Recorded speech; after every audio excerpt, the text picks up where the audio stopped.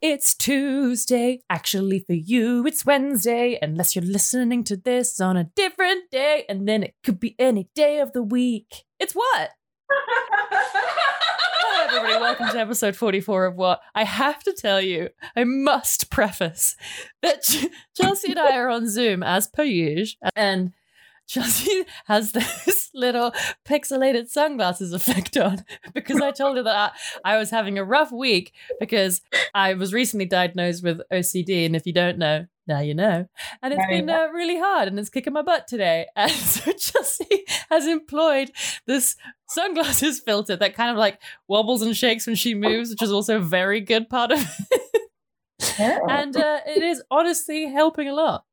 Yeah, I mean, I heard that, like, you know, I guess like maybe some people rely on like medicine that a doctor and an expert is like prescribed to try to help them. But like what I've heard actually is that the Zoom filter does the exact same thing. It's the same effect. Just like we need one of those high-speed disclaimers that like everything that Chelsea said is factually untrue. Yeah, but say as I was doing that, I was like, how do I push this more to let people know who like don't know me and like don't spend time with me that this is like anathema to everything that I believe and stand for, and like that's why it's funny to me. Right. As a person on Earth today. As a person on Earth today, I've told you, not for the same reason, because we don't have the same diagnosis, but I have also struggled with intrusive thoughts. And in fact, because I feel like it's something that like only very recently, and by very recently, I mean like in the last couple of years, if I've seen people start to talk about it, I was absolutely horrified. I thought I was going to need to be like committed. And then I finally found like an article that gave it a name and said what it was. And I remember like crying with relief. Oh, yeah. If intrusive thoughts make you feel bad, then like they're an intrusive thought. Like that's like the definition. That's an intrusive thought right there. Right. Because if you were like a monster, then you would think about that thought because you liked it. But having said all that and like given like that kind of disclaimer, like have you ever like, you know, maybe like if you're somebody like Ellie and you're like dealing with intrusive thoughts, like, ew, you know? Ew. Like, ew, stop that. Nasty. Don't do it. Don't like the thing that I feel like I actually really needed to hear when I was crying on the floor when I found this article and I was reading it and I was so relieved that I was like crying. What I really actually needed instead of that article by a scientist was somebody just be like, ew, gross. Ew, don't. Stop thinking that. Anyway, all this was a joke. God, I hope this doesn't get clipped and then just like put on YouTube. Like Chelsea doesn't believe in mental health. Anyway, welcome to the podcast. Welcome to the podcast. This is the part documentary, part roundtable discussion competition podcast. It's all of those things. And I am your host, Ellie Main. And with me, as always, is the wonderful, fantastic Chelsea Harfouche. Oh my God, thank you. Are you just saying that because you could sense that I bought your Christmas presents today? Yeah. I have been looking forward to this all day off of aforementioned terrible brain day. Yeah. I was like, I can't wait till I just get to be a little gremlin in my headphones and drink a beer and hang out with my friend Chels. Oh, well, I hope I can deliver because, like I said, I have, I think, a really stacked deck of 5 fun fast facts, and then I'm very excited about my topic, which for once is not a real downer. Chelsea, hit me with them 5 fun fast facts. Okay, are you fucking ready? Probably not. Well, because you know I love a theme, so these 5 fun fast facts have a theme. It's child actors. Ooh. We're going to start with Jessica Biel, who was a child actor. I don't know if you know this. I cannot imagine this happening in 2020. Jessica Biel grew up being, as like a teenager, being on Seventh Heaven, which was a show about a Christian family, and the dad was like a minister. And she didn't want to be on the show anymore, and she asked to be let out of her contract, and they said no. And so then she went through her contract to try to figure out if there were any loopholes to let her out of her contract. Nice. And there was one loophole, and it was a morality clause because the show was about a Christian family. So Jessica Biel, at 17, posed topless on the cover of Gear magazine, which was like a raunchy men's magazine. What? And they fired her from the show. So she got what she wanted because they were like, you've embarrassed like our good Christian show. Mission accomplished. Mission accomplished. But also, again, was underage. And they super gross on this magazine for like publishing the cover of an underage girl. Is that not illegal? I mean, her titties aren't out because it's a cover, a magazine cover, and not a magazine like spread. Like... But I mean, like she's like she's got like one arm like holding her breasts. So she did a topless photo shoot. Right. As a teenager. Moving right along, this is the one Okay. that inspired this 5 Fun Fast Facts theme. Did you know that Frankie Muniz does not remember being on Malcolm in the Middle or any part of his childhood stardom? What? Yeah. That show was like 10 years long. I know. It was like the core part of his childhood, and it was also like the biggest show in the world when it was on. Yeah. He had a combination of a series of mini strokes when he was a teenager, and then he had several concussions, and now he suffers from long-term memory loss, and he has no memory of being on the show. He says the handful of times that he's watched an episode, it's felt like watching it for the first time, or like knowing that it happened for the first time. Whoa. So then to bring it back to like a slightly lighter place, which is, do you know the show Drake and Josh? Yes. Okay. Turns out Drake Bell realized that he has a sizable following in Mexico. So as of 2020, he has moved to Mexico, changed his name to Drake Campaña, which Campaña is Spanish for Bell, which is his last name. Okay. So he changed his name from Drake Bell to Drake Campaña, and he now makes music solely in Spanish in Mexico. Like, he just basically was like, look, I go where I'm wanted. This was my thing. This has actually always been my thing. I've actually always been like a Latin pop star. Number 4, little Cindy Brady from the Brady Bunch. She was the youngest Brady. Yeah. Producers felt that her hair wasn't blonde enough, because you know how like blonde children, well, you definitely know, blonde children have like really light blonde hair, right? Yeah. Like little Angel. Scandinavian. Yeah. Yeah. And so they wanted her to have that kind of blonde hair. So they started bleaching her hair every week to try to keep it this like perfect angelic blonde. And it was so caustic that at like the age of like 9, her hair started falling out in clumps. And only until her parents showed her that she had literal bald spots like on her head did they stop. Why is the world so mean to children? I don't know. There's, especially like in the 60s and 70s, they just treated child actors like a prop. Like a prop that you could just like throw around and do whatever, change however you wanted. So that was Cindy. And then the last one, which is the darkest one. Do you remember Star Wars: The Phantom Menace? Yeah. And you remember there's like a little kid that played Anakin? Oh, yeah. Well, apparently, because as I think we all also remember, Phantom Menace was very poorly received as a film. The world like cyberbullied this kid out of like acting. So he was so emotionally destroyed by the reactions to the movie and to his performance as like an 11-year-old child that he gave up acting for the rest of his life. For a while, he supported himself only by going to Star Wars conventions to do like signings and stuff. And then he eventually completely sort of like left public life altogether. Part of it was his family revealed that he had been diagnosed with schizophrenia, and so like he moved back to be closer to his family to get support, which actually I think being able to like have like a support system and be close to your family is a really good thing for that kind of mental health struggle. Oh, mental health, a real thorough line. Yeah, it is, isn't it? In this theme. Well, thank you for those 5 tales of trauma. Yeah. You're smelcome.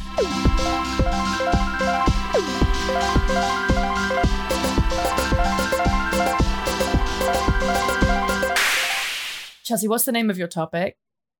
The name of my topic is The World's Worst Director. Yum. I could name so many people. But so yeah, who do you think is the world's worst director? I don't know. I mean, you hear all these stories about people that are terrible to work with. Yeah. Is it about a famous director who's an asshole to work with?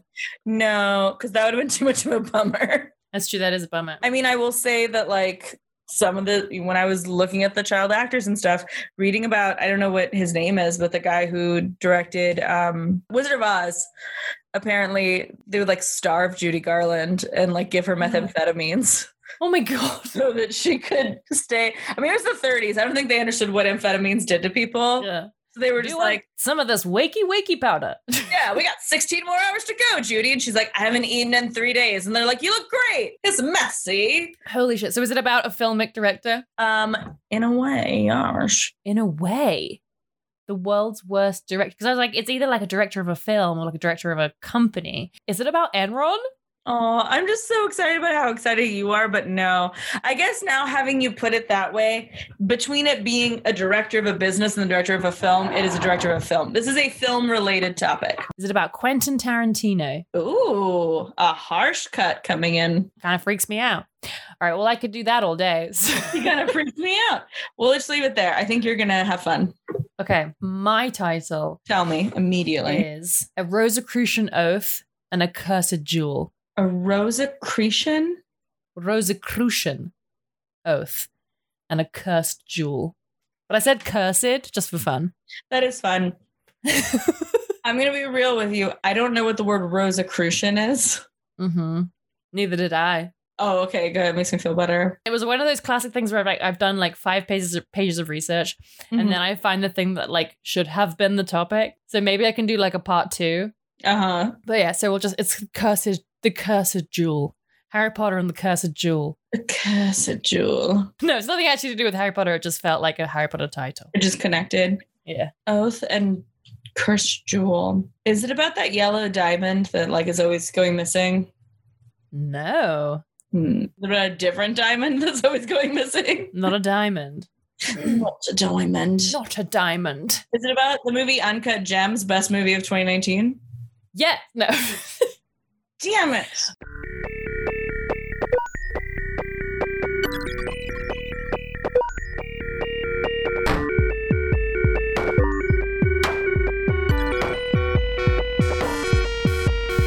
This is the Rosicrucian Oath and a Cursed Jewel.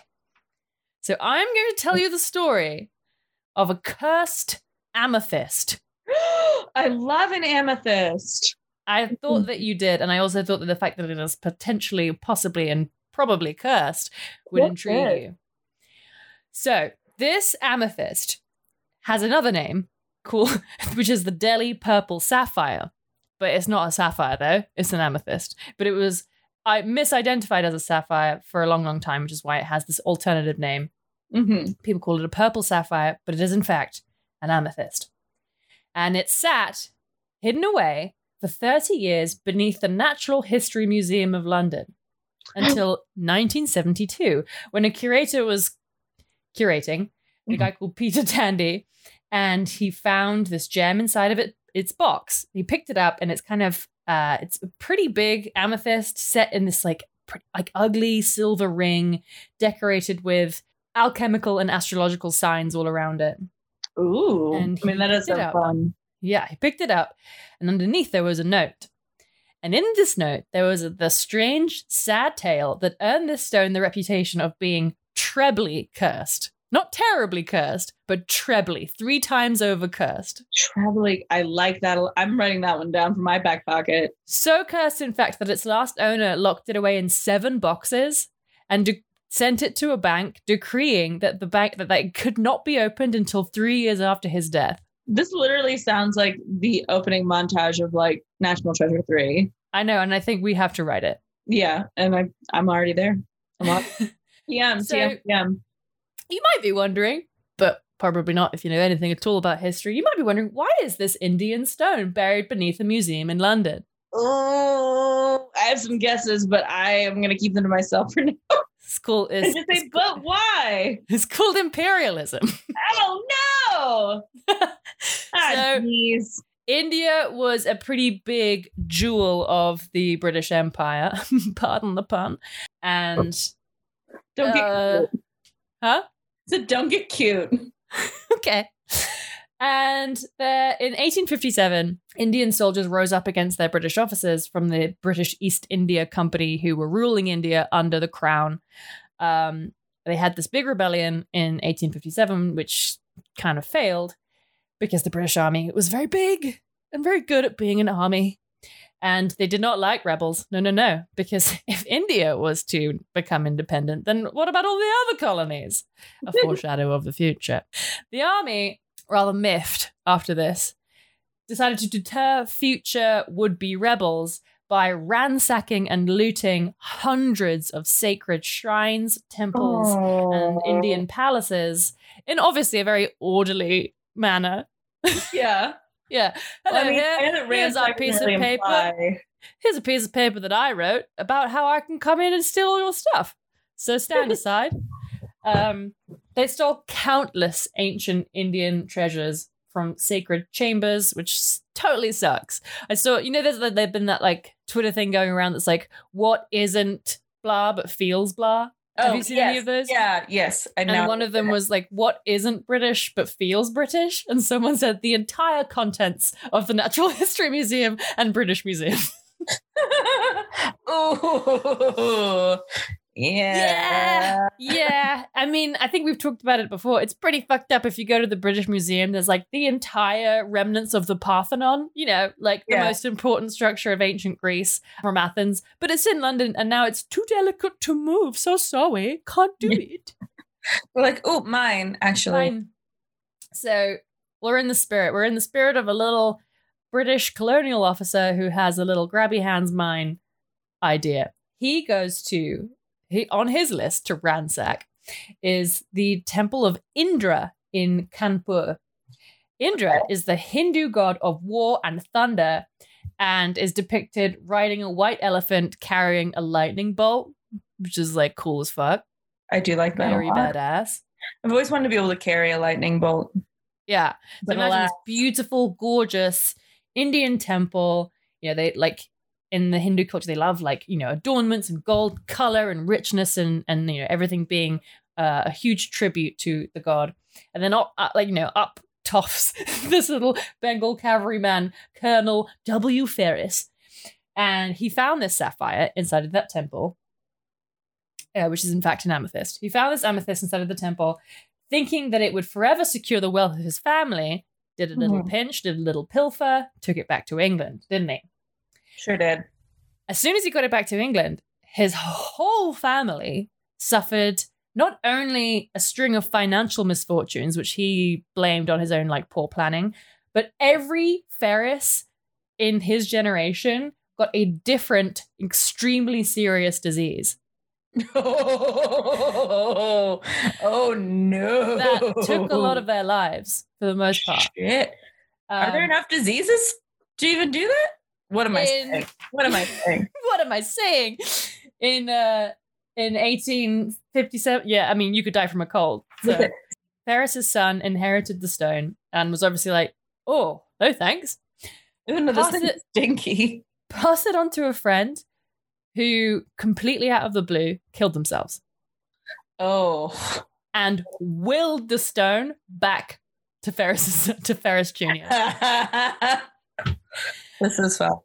So then he's like, oh, fuck, I don't want this anymore. So in 1890, Ferris's son, Ferris Jr., gave the stone to a guy called Edward Heron Allen, who he was like big mates with Oscar Wilde. He was a polymath, what we learned about. Yes. A genius of many fields. He was a writer, a scientist. His main thing was translating Arabic literature into English.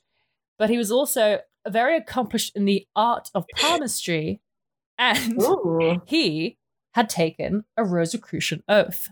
Oh, we're going to finally figure this out. As soon as I saw that, I was like, what? So Rosicrucians are a worldwide brotherhood claiming to possess esoteric wisdom handed down from ancient times. Okay. And they have to elect a member to succeed them when they pop off. And it's this very sort of it's a lot of Christian mysticism. It's kind of more spiritual than being a Mason, but it's that vibe. Okay. So he's in this order. Each member undertakes an oath to heal the sick without accepting payment, maintain a secret fellowship, and find a replacement for themselves before they die. There is so much to go into about this wild... It's sort of like a hermetic society. Okay. It's very interesting, and there's so much to say about it. So he was a part of this thing. He was very skeptical about the supposed curse of this jewel. Otherwise, why else would he have taken it if he believed this guy was skeptical? If he believed that it took people's lives and took everyone's like wealth, health, and happiness, essentially, then he wouldn't have taken it. He was kind of like, well, I'm the expert in this field, so give me the jewel and let's see. Very quickly. Entitlement. Only I get to be magic stuff. A white man in the 19th century? A white man? No! That doesn't make any sense.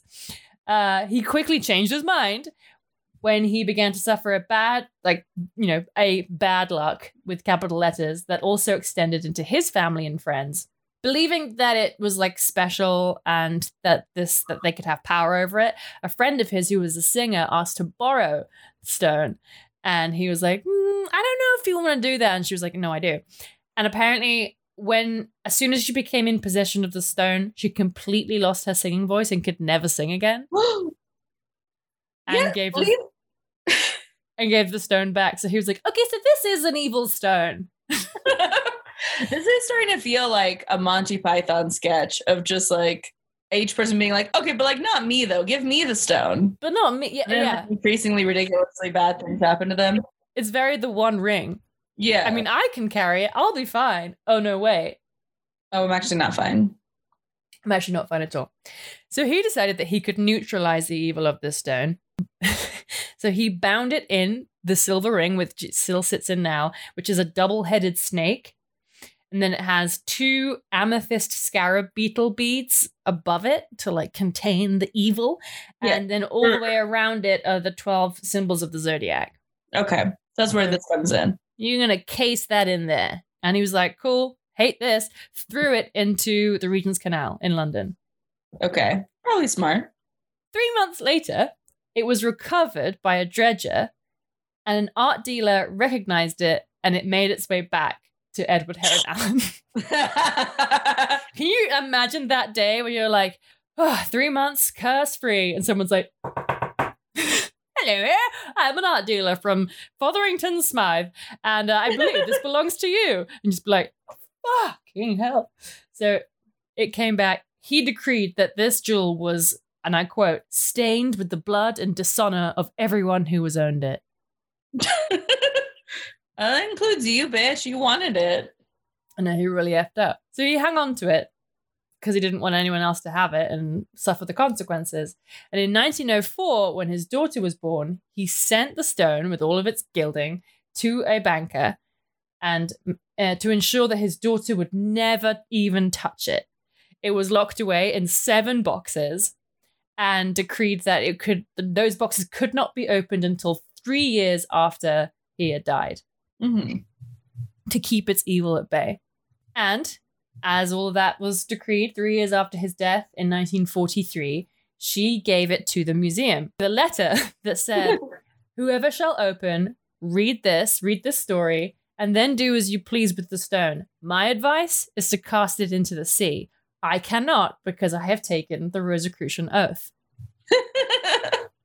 Oh, did she succeed her dad? She included a note that was written by him. Oh, I see. Okay. Yeah, that told the whole story of the jewel and how it had been taken by Ferris from the Indian temple. And they're saying, you should throw it into the sea because I can't. But they didn't do that. Wait a second, that's very One Ring as well. It's very One Ring, yes. They didn't do that because, I mean, you can't. Like an ancient old stone that has been has come into the ownership of a museum, you can't destroy it. Yeah. So there have been interesting incidents that have occurred since that time that align very much with this idea of a very much cursed jewel. Okay. So in the year 2000, 20 years ago, John Whittaker took the amethyst to the first annual symposium of Edward Heron Allen, which I think is probably the last thing that he would have wanted. Yes. Is to be reunited in death with this fucking stone. But again, like that, I don't know, that fits the curse. Mm-hmm. It found its way back. On the way to the symposium, he was driving with his wife. He said, the sky before them turned black, and we were overtaken by the most horrific thunderstorm I have ever experienced in my life. And his wife was apparently screaming at him, saying, why did you bring that fucking thing?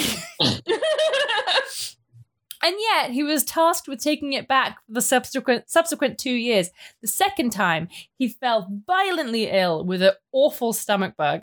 Oh. And the third time, he collapsed and turned out he had serious kidney stones. Oh no, those are awful. So it now resides in the Natural History Museum in London, South Kensington. You can go and see it. You should look it up. It looks, just like a weirdly decorated stone. But apparently he has been the reason behind many great strifes of anyone who possesses it. So hopefully the museum's doing okay. Maybe technically no one owns it now. I guess. Well, I was going to say, is it responsible for Brexit? Because, Britain owns it. No one has... Yeah, actually, that hasn't been investigated. Yeah. You know what? Maybe they should just, I don't know, give it back? That's what I was going to say. Is could they not just trace it back? And then put it back? Yeah, and ask the people and, apologize and see if there's some sort of, I don't know, I mean this genuinely, like a ritual or something that they can do to say, sorry, please have it back. But yeah. Really interesting. A very fascinating story. That is the tale of the cursed amethyst. Wow. Smell it more. Smell it more. If you will. I know you will. I'm going to give you, as always, 7 points for research. Oh, thanks. And I'm going to give you, and I have to take away 3 points for colonialism. Yeah. But I'm going to return 5 points, and here's why. I love as a genre, the sort of treasure hunting stories. And I've always wanted to be able to write one, like a modern day kind of treasure hunt story. The issue is that so much of what we have to draw on from that genre is kind of deeply problematic when it comes to it's, you want this amazing treasure, but it's where are you going to get it? And who are you taking it from? And who did it originally belong to? And all this kind of stuff. But you've given me a really fun idea, which I guess I should have maybe, it was in some ways there all along, the One Ring. So TM, but it's just what about a story of having to put something back as opposed to trying to take something? Is, I think, actually a really fun angle. Having to return a cursed jewel. Yeah. That means it has to be in your possession until you return it. Which will suck. Yeah, which will probably suck very bad. Some real Bubble Boy energy. Bubble Boy, the 2002 Jake Gyllenhaal vehicle that is my go-to for any time we have to talk about a movie where bad shit happens to somebody. I'm like in Bubble Boy. Like in Bubble Boy. Like in everyone's favorite movie, Bubble Boy. There's this tweet that I can't stop thinking about that I laugh at every single fucking time, which is this comedian, Mitra Johari, who is a Persian woman.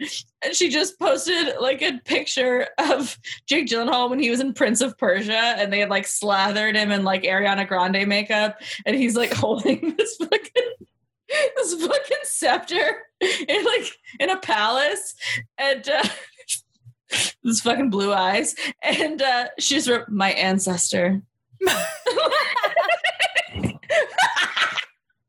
My ancestor. All the time. It's incredible. My ancestor.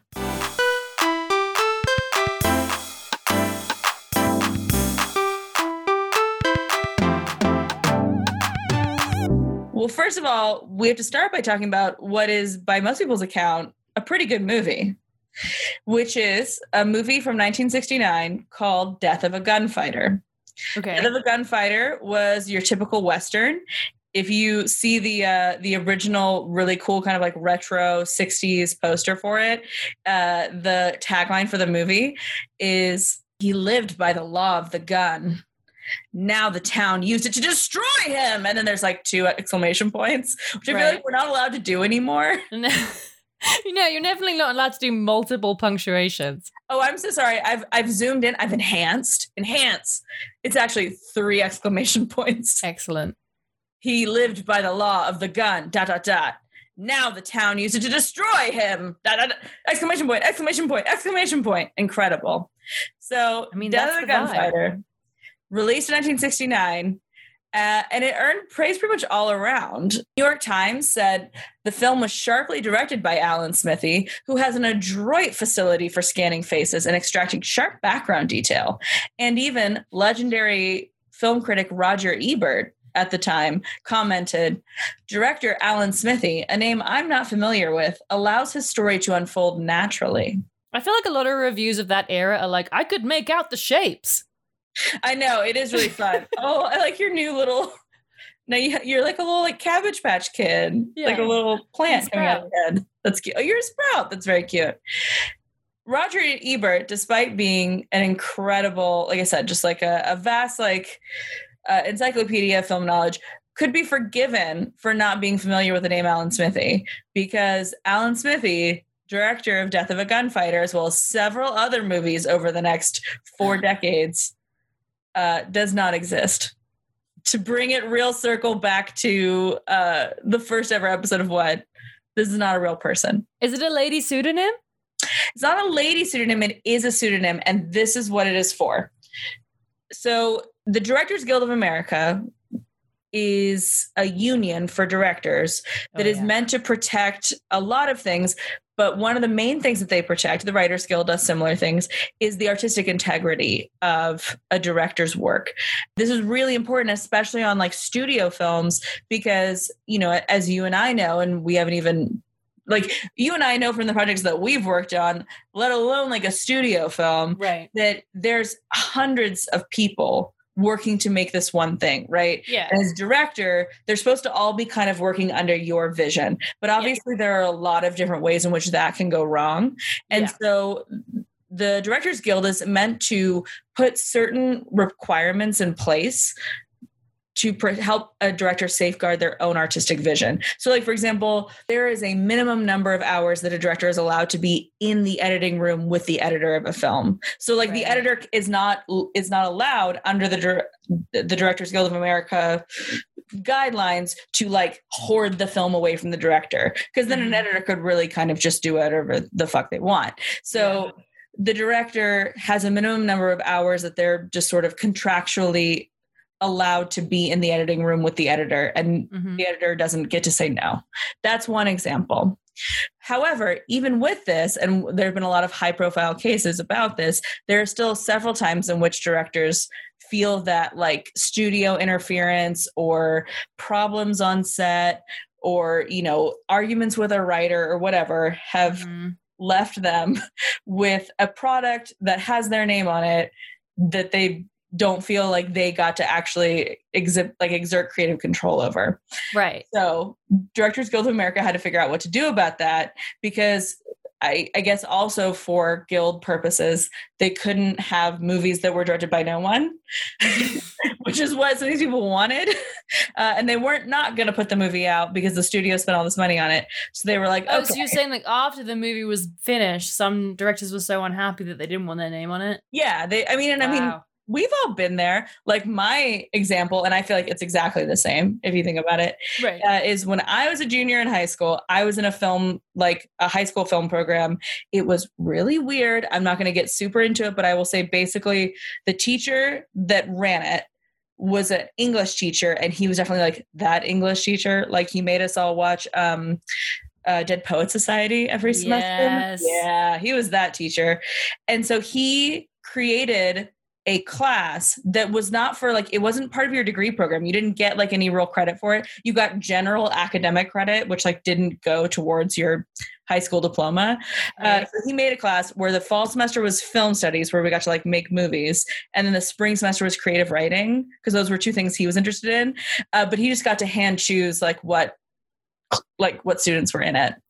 So like you couldn't apply to the class. You had to be invited by him. And he just got to choose. Oh, it was weird. I loved it because I was one of the ones that got chosen. But I recognize now how like completely fucked up that was. And it was just like basically like me and my friend group. And we were in this fucking class. Oh my God. Yeah. So we were doing that.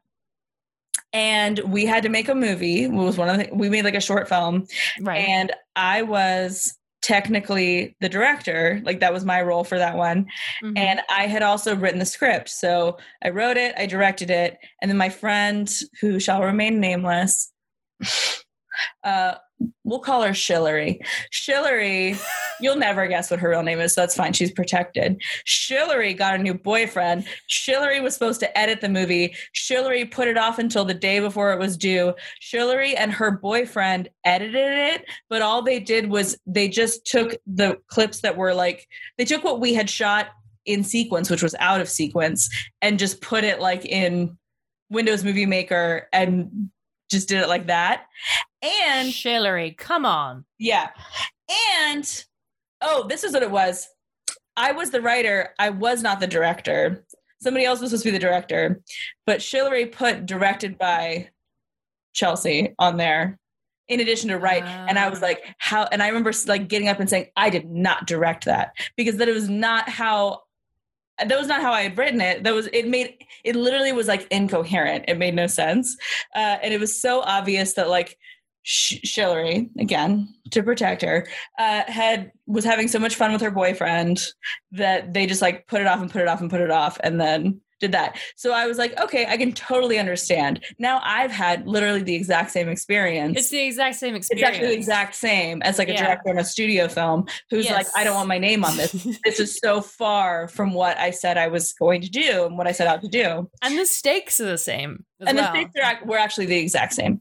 So, so this is how it came about for Death of a Gunfighter, which is actually the first use by the DGA of the name Alan Smithee.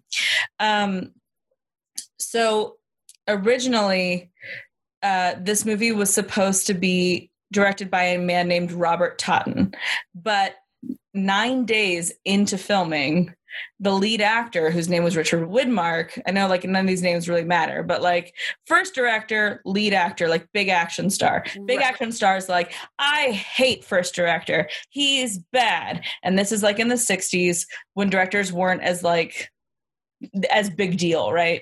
And so, or like as well known. And so he's like, I hate first director. Get rid of him. And the studio said, okay, that's fine.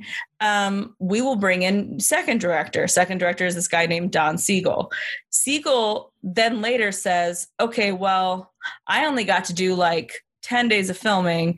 Totten, after all things were said and done, did 25 days of filming. And then to make it even more like start to feel kind of like a psychology problem, they each had almost an exactly equal amount of footage in the final edit. When the movie was finished, half of the movie had been made by first director and half of the movie had been made by second director, and neither of them wanted credit for it. Oh my gosh. It went in front of the DGA, because the DGA is who is in charge of who gets credit for what in movies, and when it comes to like a directorship and stuff like that. Yeah.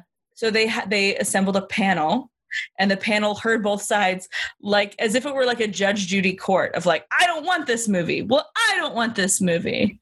You take it. No, you.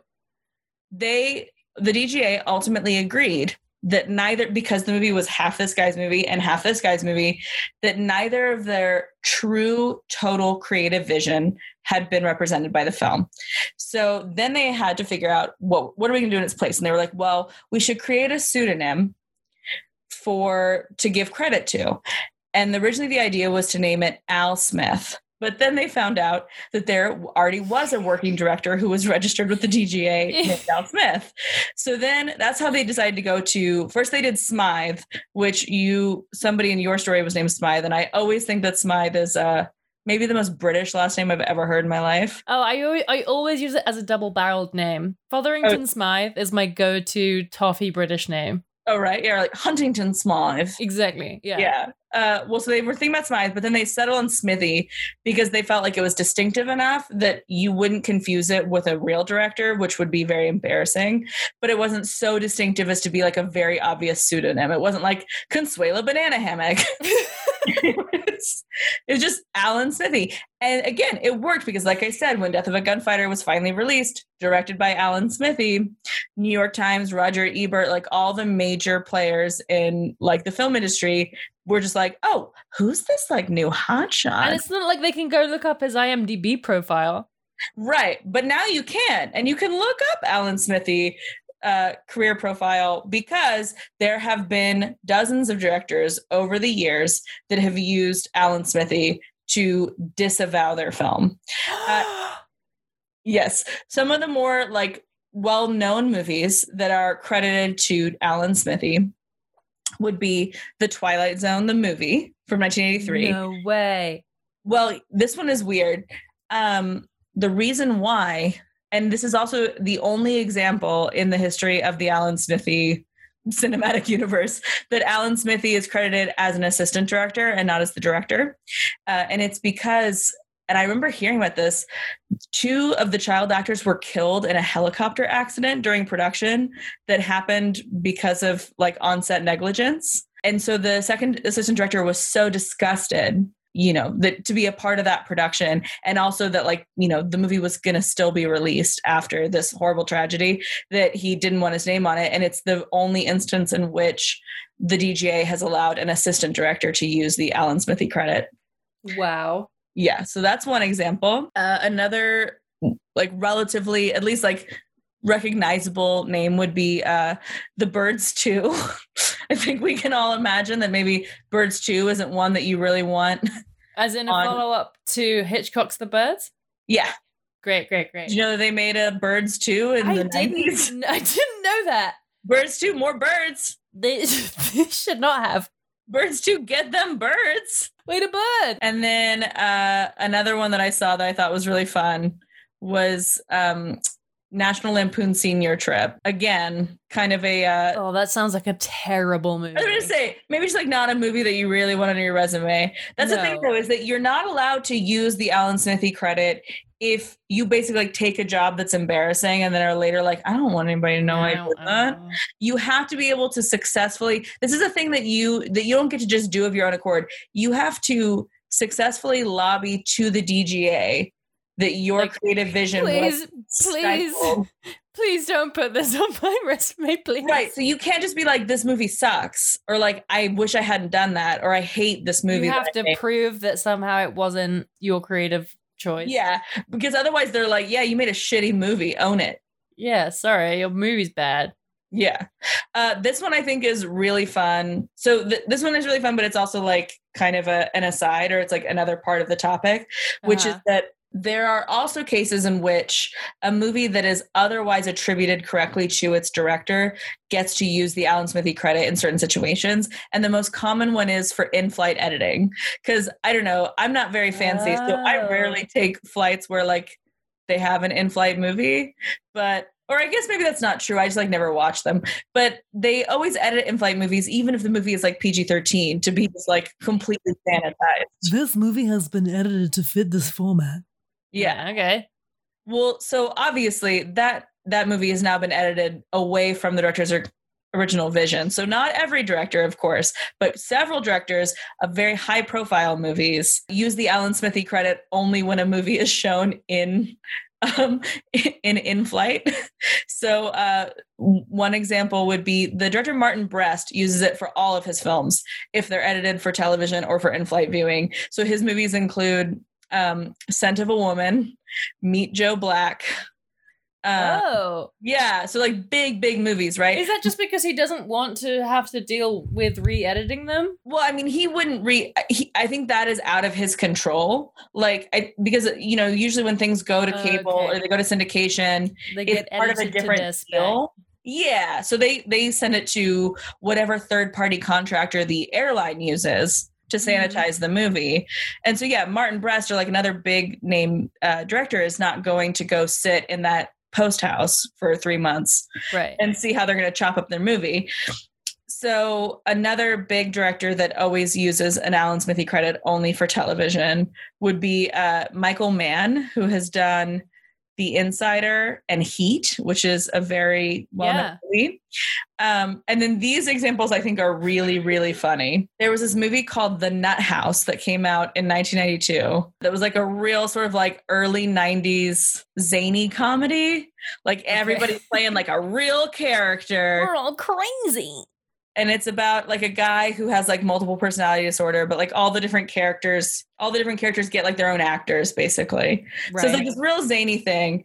Sam Raimi wrote it. and Bruce Campbell also helped write it. So like a few big names. So, and then Scott Spiegel and Adam Rifkin directed it. They all disavowed this movie so hard because, Spiegel was replaced as director by somebody else. And then the writers felt like Spiegel changed their vision so much that all the writers got to have an Alan Smithee credit. So the way they did it was Ivan Raimi was Alan Smithee Ivan Raimi was Alan Smithee Sr., Sam Raimi was Alan Smithee Jr., and then Bruce Campbell was ROC Stan Storm, because why not? Because at that point, you're out of names. They were all the way out of names. And then Scott Spiegel, the director, was just uncredited, and they credited it back to the original director, who I guess didn't get to get on the fun, like, Alan Smithee thing. David Lynch, noted weirdo. Yeah, famously. Famous weirdo, really hates the broadcast television edit of Dune. Okay. And which he wrote and directed. So when Dune is, the 1984 Dune is shown on television, the director is Alan Smithee. And then for his screenwriting credit, he requested and was granted Judas Booth, a reference to Judas Iscariot and John Wilkes Booth, because that's how much he hates it. Whoa. What a choice. I know. He's like, oh, well, this is my beautiful masterpiece, Dune, and you're going to edit it for television? Oh my God. The Alan Smithee pseudonym was unofficially retired in 2000. Aww. Which I think, if you think about it, really kind of dovetails with the rise of the internet. And the curse of the amethyst. And also the curse of the amethyst. If you think about it, fuck. No. They had to retire the Alan Smithee pseudonym because with the rise of the internet, it had always been kind of an open secret, but now really, like, there was just no way. There's no hiding it. It no longer served its purpose. If its whole purpose was to obscure who had actually directed the movie because they were disavowing the project, then being able to look it up, which, like, now in the year of our Lord 2020, you can do on Wikipedia and just see a list of every Alan Smithee film and then who actually directed it, then it serves absolutely no purpose. So now they will use different pseudonyms. They're like, this still happens, but they use like different pseudonyms for people. And then occasionally they do still bring out the Alan Smithee, but a lot of times now it's just like a joke. Right. But then there was one last thing that I want to talk about with the Alan Smithee saga, because I think it's very funny. Which is that there was this movie that came out in 1997 called An Alan Smithee Film: Burn Hollywood Burn. And the movie is actually credited to Alan Smithee, which I thought at first was a promotional thing. But it turns out it's not. This movie, An Alan Smithee Film: Burn Hollywood Burn, which stars a lot of very famous people, mostly playing themselves, like Whoopi Goldberg, Jackie Chan, Billy Bob Thornton. It all takes place in Hollywood, and it's about a very unfortunate aspiring director whose name really is Alan Smithee. And he gets the job of his life, which is making this big budget action film with all these very famous people. And when the studio recuts the film, they change it so much that he wants to disavow the film. But he can't, because the only pseudonym available is Alan Smithee. So then he steals the film and threatens to destroy it. And it's like this madcap comedy movie.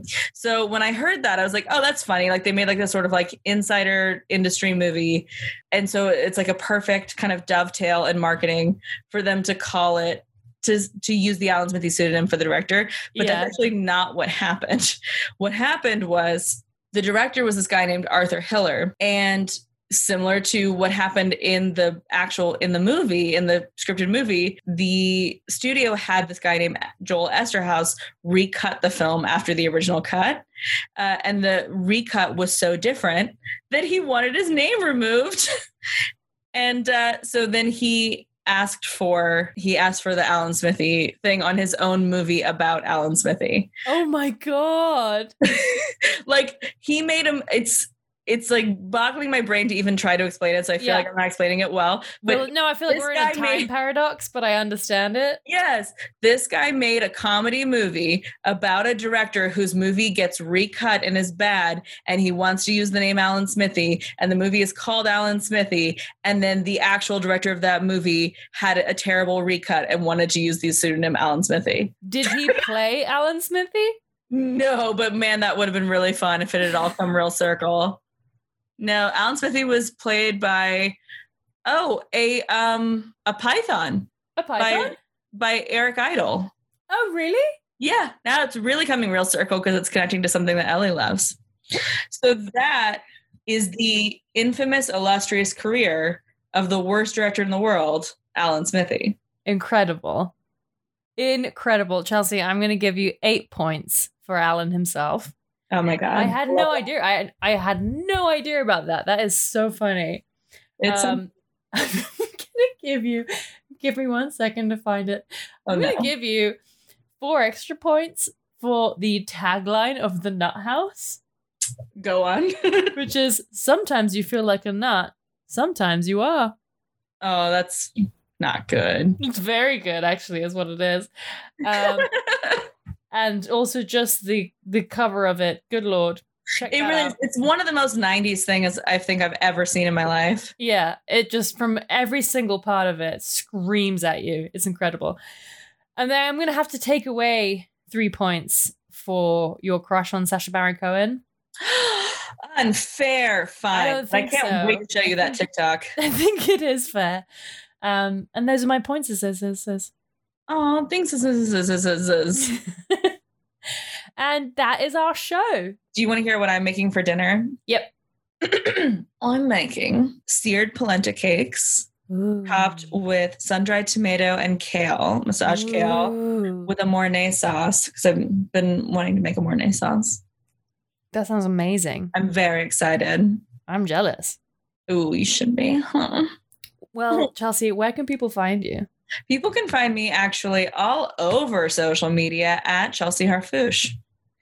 And you can find me at Ellie Main on Instagram and Ellie Maney on Twitter. And you can find this podcast at WhatPod on Twitter, Instagram, Patreon, Facebook, Redbubble. And you can find our website at those2girls.club, where you can contact us and tell us to say something fun on the podcast if you like. That would be fun. It'll be fun. And have a great week, guys. We'll see you next week. And in the meantime, I don't know, go learn something. Keep it loose. Keep it tight. Say your prayers at night.